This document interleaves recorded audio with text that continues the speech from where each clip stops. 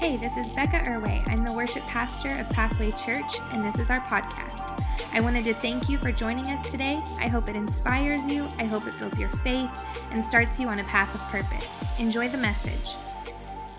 A challenge in my life, and God helped me out, and the whole time God is kind of whispering to my heart, yeah, but before I take care of that, and I will take care of that, we got to take care of this other thing. And I'm like, no, God, I'm not talking about that right now. We'll deal with that next week or next month. That'll be my New Year's resolution, but right now take care of that. And God's saying, no, I want to, but until I deal with it at the root of the problem, I can kill the enemy all day, but it'll keep growing back worse and worse because we've not killed the root of the problem, which is inside your heart. Gideon, I can take care of the Midianites for you, but guess what? They're going to grow up and come right back in full force again. Why? Because you're still worshiping the false idols in your home. Kill those first. Deal with those first. Then we can have victory tomorrow. I would just say this to encourage you. Quit hoping things get better and start doing what God has asked you to do. Quit being like a Gideon in the beginning. So I just hope God delivers us. I hope God takes care of us. I hope God helps us. No, and start doing what God has asked you to do. Start being faithful. Start obeying. Start doing what he's at. Quit hoping, I hope my marriage gets better. Hey, there's counseling out there that can help you. Like there's some forgiveness in your own heart that God can deal with. Or I hope my money gets better. Well, cut up the credit card. Like do what God is asking you to do today. Quit standing on the same spot day after day, year after year, hoping that things get better. Because the truth is, you will die in hope. People do it every day. They hope things get better. They hope their life turns out great. And they're dying on the inside more and more every day because hope doesn't give life. Only following Jesus and doing what he says to do gives real life. I hope things get better. I hope things turn around for me. You'll die in that hope. But if you do what God is asking you to do today, that is what changes your life. Here's the thing. When you change your mindset, you change your world. When you change your mindset, you change your world. This is fascinating to me. I grew up reading the story of Gideon, listening to it. I heard it 100 times, but I never quite caught this. This is so interesting to me. Notice, remember, in chapter 6, verse 13, Gideon says what? God, where are you? Gideon is hiding. He's scared. He's nervous. He's frustrated at God. I've been all those things before. I can relate to that. He's hiding in this cave. God, where are you? He's frustrated. Chapter 6, verse 13. If you read one chapter later, and in real time, about a week or so later, chapter 7, verse 15, it says that Gideon falls on his face and worships God. My question is this. What changed in Gideon's life to go from being mad and frustrated at God, God, where are you? God, you've left me alone, to now he's falling on his face one chapter later, worshiping God? What changed? And not only this, in the beginning, Gideon says, I'm the weakest of the weak in my family. Nobody knows my name. I'm the least. I have no potential. Nobody cares about me. And in the end, they want to make him the king of the nation. What changed? I believe it's this. He changed his mindset. How? How did he change his mindset from being frustrated at God and wondering where God is to worshiping God? How did he change it? I believe it's through worship. You see, here's the interesting thing. It says that when they took those ram's horns and the 300 men surrounded 135,000 men in midnight and they blew their ram's horn. A ram's horn in that day was also used for times of worship. So today we have guitars, we have all these great instruments. In that day, they had horns like that, like trumpets, and they would blow those and they would sing songs and they would worship. Here's the thing. What changed the tide of battle? Notice they didn't have weapons with them. The only weapon they had was that ram's horn, that trumpet. In other words, worship was their weapon. Worship is the thing that defeated the enemy. The Bible says that when they blew their trumpets, that it caused confusion among the enemy camp and the enemy killed each other. I believe worship is one of the greatest tools that a follower of Jesus can have. I also believe it's one of the least utilized that followers of Jesus use. Worship can confuse the enemy of your life. It can change the tide of battle for you. It's no coincidence that the same instrument that they use to praise God is the same instrument that destroys the enemy of your life. That's not a coincidence. Listen, worship has the power to confuse the enemy. In fact, it says in chapter 7 earlier that Gideon snuck up beside the camp and he was overhearing two Midianite soldiers talking. And one tells about a dream that he had. And the other soldier interprets it, and the other soldier says this, word for word. This could only mean one thing, that God has surely going to destroy us tomorrow and given Gideon victory. Here's the thing. Did those two soldiers know about Gideon before? No. Gideon is the least. But here's the cool thing, that through worship and changing your mindset, your enemy can know your name and be more afraid of you than you are of your enemy. That's the kind of life that I want to live, where my enemy, they know my name, but they're more afraid of me than I am of my enemy. The enemy is more afraid of the Jesus that lives in me than anything he can do to me and against me. That's the life that I want to live. I love what changed his mindset. Worship. Worship can change your mindset. It can change your world. Worship is your weapon. Use worship. They didn't have any swords or spears. Worship was their weapon. I believe this. That's why it's so important that as a follower of Jesus, you just bathe yourself in worship all the time. Not because you're a good Christian and you get brownie points with God, because God doesn't work that way. But because that's why I have worship music playing in my truck. That's why we have it playing at our home through Alexa. Alexa probably don't even know what these words are, but man, she's trying to hear about Jesus, right? We're hoping Alexa comes to get to know Jesus. Like that's why that's so important. Because I just want to bathe my life. I want to bathe my home. And listen, dads, I want to bathe my family in worship. Like that's the best thing I can do for my family is just bathe them in worship. It's not because I'm a pastor and that's what I should do. Goodness, no. It's because, listen, I want to confuse the enemy. I want to let my mindset be focused on God and his goodness, not on what the enemy can do against me. That's what I want to do.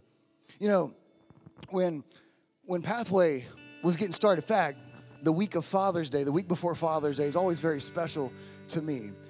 Because 3 years ago this week, my wife and I and our, at that time, 6-month-old daughter, and our 2.5-year-old son went to a training in Rochester, New York to learn how to start a church from scratch. And so we're at this training.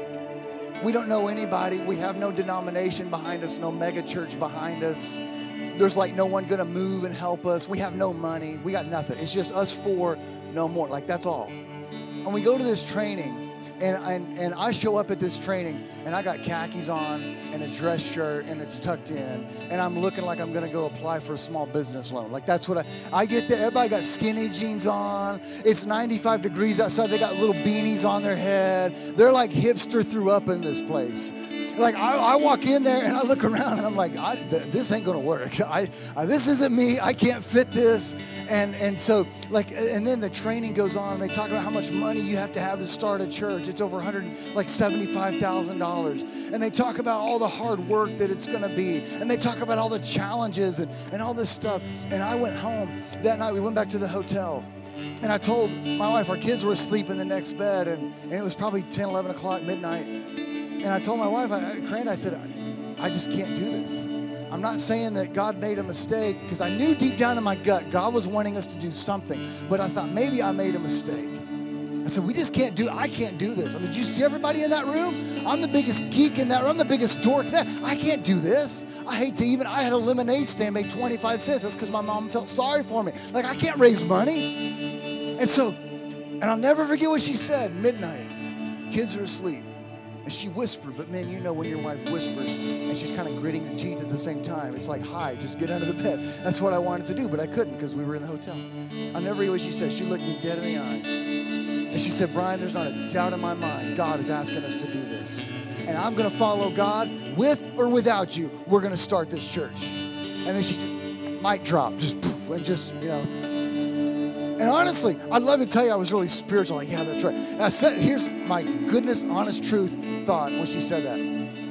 Well, if you're going to do it, I want to be wherever you are because you're my wife and I love you. So if you're going to do it, I guess I'll do it. Not because God's asking me, because I just want to be wherever you are. So that was my mindset. I'd love to tell you the next day it got better. And it really didn't. I was still in that same weird, funky place. And then that was 3 years ago this week. And then we move here, and we don't know anybody. We start working to do this stuff, and challenge after challenge. And there's more to the story. But 2 different times, the same organization that we applied to be a church planter through rejected us 2 times.